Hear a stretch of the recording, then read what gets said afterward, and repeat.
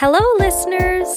Welcome to PR Hangover. I'm Emma Nelson, and you're listening to a public relations podcast brought to you by Grand Valley State University's PRSSA chapter. Grab a cup of coffee, relax, and get ready to talk all things PR. Hello, listeners. Welcome to PR Hangover. Today we have Miss Corey Bricker on our podcast. Corey, welcome. We're so happy to have you. Thank you very much for having me. Yeah, so if you want to give us a little introduction about yourself and what you do. I graduated from Spring Arbor University in 2006. I have a degree in fine arts with a concentration in graphic design. And currently I live on a small farm with my husband and two sons. We have 2 horses, and right now I work remotely. Well, even before COVID, I worked remotely for Logos Communications. I do graphic design for them. Recently, we just had a redesign of our podcast logo and stuff, and I worked with our own graphic designer, so I have a lot of respect for what you do because I could not do that. So how did you get into that, specifically communications-wise? Just give us a little story about that. I have always enjoyed art. Like since I was a little girl, I was always drawing. And I've also always enjoyed words. I was like a bookworm. And it was probably in high school that I figured out that graphic design was a thing where you could combine words and pictures. And I was like, I love this idea. I was also lucky enough to have an aunt who was a graphic designer at GM. Back when they did their design in-house. And I remember going to Take Your Kid to Work Day with her, which was really interesting to see it in a big corporate setting like that. It's nothing like what I do now, but it was just an interesting experience to see. And she really fostered that in me. And like she helped me get some classes, just introductory software classes down by where she lived. And I stayed with her for a couple days to take those. And I think that really like cemented the idea that this was something I could do for a living and enjoy it. And then I wasn't really sure what kind of setting I wanted to do design in. I had worked at a print shop, and that was a good experience to see the other side of it, to see how things get produced, but I definitely didn't love doing design there. And it was actually my mother-in-law that introduced me to communications because she's in that field, and she actually works for Logos Communications as well. So she introduced me to my boss, Sue Voiles, and we decided to try working together and see how it went, and we both felt like it was a good fit. So I've been in communications with Logos since then. Perfect. And I know you kind of mentioned that working remotely, and how I love how it comes in handy, especially right now. So you were already on that train, but what does a typical work day look like for you, first of all, as a graphic designer, but also then like working remotely? Well, having a farm and being a mom, my workday doesn't start until horses and kids are taken care of. And I personally find I enjoy the morning, but I don't work well in the morning. So I usually use my morning for kind of looking at my day, processing whatever projects I have to work on, especially if it's a new project, just kind of giving myself space to think about it before I even go to the computer. Answering emails, doing little stuff that has to be done but isn't really work. And then I find I'm the most productive in the afternoon. So that's when I try to set aside big chunks of time to just work on design. And because we work remotely and because it's a flexible schedule, if I need to take off early one day to pick up kids from after school stuff and it's flexible, we can do that. And I really appreciate that it works well for our whole family, that we can juggle it all and squeeze it all in. What advice would you have for people who are starting to work remotely, or as we're starting online classes with school? Yeah. What are things that keep you on track when you want to procrastinate? You just get yourself going. Any advice? Well, having a separate room is invaluable. I realize you can't necessarily do that in every living situation, but having a room where you can close the door is helpful to be able to say, I'm going in the office and I need a chunk of time to actually get some work done. I'm lucky enough in this situation, my kids are a little older, so they're old enough to do things on their own. I have no idea what advice to give people with little kids right now, because I'm like, you can't tell a 2-year-old, like, I need you to stay out here for an hour while I get something done, you know?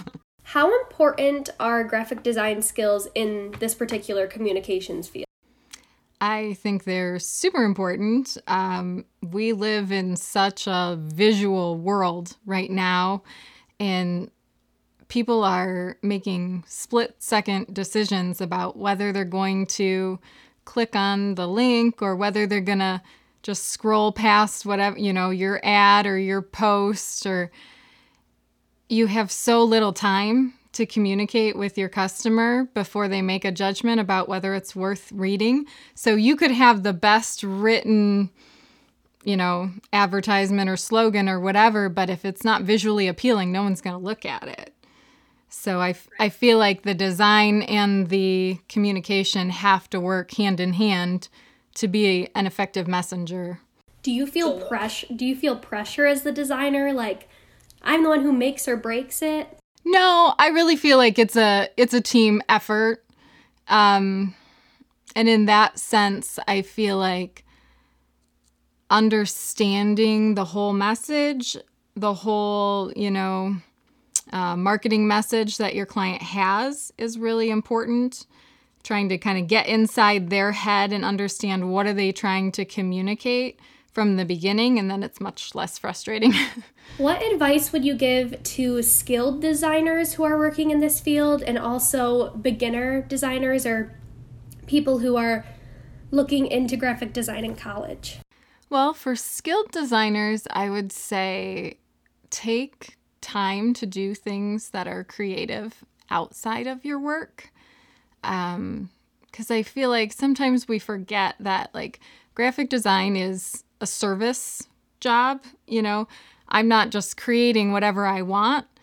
I'm using my skills to tell the story of the client that I'm working for. So I feel like sometimes, especially if it's not super exciting stories, you know, you just start to feel like you run out of creativity, you get dry, and then taking those times to just be creative yourself is so helpful and just refreshing your own creative soul, really. Like, I mean, it could be cooking, it could be gardening. I like to do watercolor painting. Just something that is just a creative outlet for you that creates space inside of you, because then when you do go back to your work, you're bringing your whole self, and I feel like you're much more creative, and ideas just flow to these design problems that weren't flowing before when you don't take time to be creative yourself. That's wow. That's really good. I feel like I need to do that even though I'm not a designer, so... I agree, because we're all creative, just in different ways. So I do think that it is good advice for all people. It is advice that I have heard and found to be very true in my own life. So I do think it is good advice for everyone. As far as new designers or people looking into it, I would say the communication aspect of design is so important, but often overlooked, because, you know, when you're learning design, you're learning the software, you're learning the techniques for catching people's attention, and you're focused on those things, but the communication piece is huge. If you're working, you know, one-on-one with a client, figuring out the right questions to ask them, to draw out what their vision is, and to really get inside their head and understand what they're trying to communicate is so important. I know, like, I feel like most of the mistakes that I made as a young designer were because I didn't communicate well. I assumed, that a client would like this, or I assumed that a client wouldn't be willing to pay more for something, and just realizing, like, over communicating is better. And if I, if I don't ask, I won't know what it is that they want. And a lot of times clients need help with words. Like, they don't necessarily know what they're asking for. So you kind of have to work out, how do I draw this out of them to see what they really want? And it's probably different for every person, but you kind of hone down a group of questions that really helps you understand, what does this person want to communicate and how can I best do that? And then if you're working on a team, I feel like it's still a similar process. You all have to understand what your goal is to communicate, and you have to be able to communicate with each other and give each other good feedback, which is invaluable. I can tell you, as the only designer on our team, I don't always have that feedback in my work. So sometimes I have to go ask outside just to get feedback, because it's so helpful. Sometimes you can be stuck on something and it seems like so hard, and then someone gives you some feedback and you're like, oh, it's such a simple solution. Thank you. That's all I needed, So when you have a team, being able to communicate like that is so important, but I feel like that's something you don't learn in school very well. So it's worth pursuing on your own. Did you know right away when you were going into graphic design that you wanted to do the communications route? No, I really didn't. I wasn't sold on like one certain industry. Like I said, I worked at a printing place doing graphic design there, and I'd done some occasional, freelance, but that really was my only experience. So I really wasn't sure that I would be going into communications. Do you have a favorite client you've worked for, or a favorite design that you've done that you're super proud of, or just you think really communicated well what you were trying to do? Yeah, about probably a year and a half ago, one of our clients, GTS, they're a telecommunications company in the Detroit area, and they did a total rebranding. And so Logos got to do that with them, rewrite, redesign the website, the brochures, the sales sheets, the business cards, everything. We started from the ground up. And I really enjoyed it because they have been our client for a long time. So we know them well, they know us well. So the communication part was already there. But it was a lot of fun because they hadn't really established a brand identity, but they had established a business identity, if that makes sense. They had grown so fast that their marketing was just kind of a mishmash of things as they're trying to keep up. And so then when we kind of got to pull it all together, it was really exciting for me to see it all come together. And the CEO there, Mark Stackpool, he was so generous, just giving me free rein to do whatever I wanted, which was really fun. Like, sometimes it's challenging working with people when they don't really want to hear your ideas. They just want you to do what they want you to do. And he was open to hearing different ideas and trying different things. And in the end, we were all really happy with how it turned out and how much it communicates who they are and what their vision is, much more so than the last 10, 15 years of, mishmash stuff that they had going. So I really enjoyed that project a lot. As a non-design person, I say, like how you said, he was really like, what are your ideas? Put forth your own opinions. Yeah. I trust the designer way more than myself. Like, I don't know what I'm talking about on that end. So giving them full range to just they know you know what you're doing, you know what I mean? You know better than anyone else what certain implements of the design will do communications-wise. So do you communicate like on Zoom with clients, or is it like written briefs or emails that they send to you? What makes you work more effectively? I find emails are usually pretty effective. That's what I use the most with clients. A phone call can definitely be helpful sometimes when, you're clearly not understanding each other, or it's more work than it's worth to type it all out, But a lot of the times we just email back and forth, and that works really well. And what is your favorite part about working in PR or communications? This can be both design related and not. I think I enjoy that we work with so many different clients. It's not just one industry. And so you have a variety of experiences. And I also enjoy that because I'm working with writers and communicators, like I'm getting more of the full experience with that company's, marketing plan.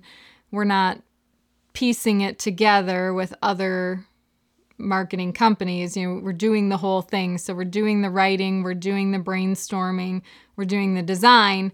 So I feel like it's more of a cohesive message that we craft than if it was all separate companies trying to do these different pieces for them. Corey, thank you so much for being on this episode of PR Hangover. We loved having you talk about graphic design. I know I learned a lot. I'm sure our listeners did. So thank you so much. Well, thank you again for having me. I enjoyed it. Thanks for listening. Tune in every other Wednesday for a new episode of PR Hangover. Follow us on Twitter at GV_PRSSA and visit GVPRSSA.com to get insights on this week's episode.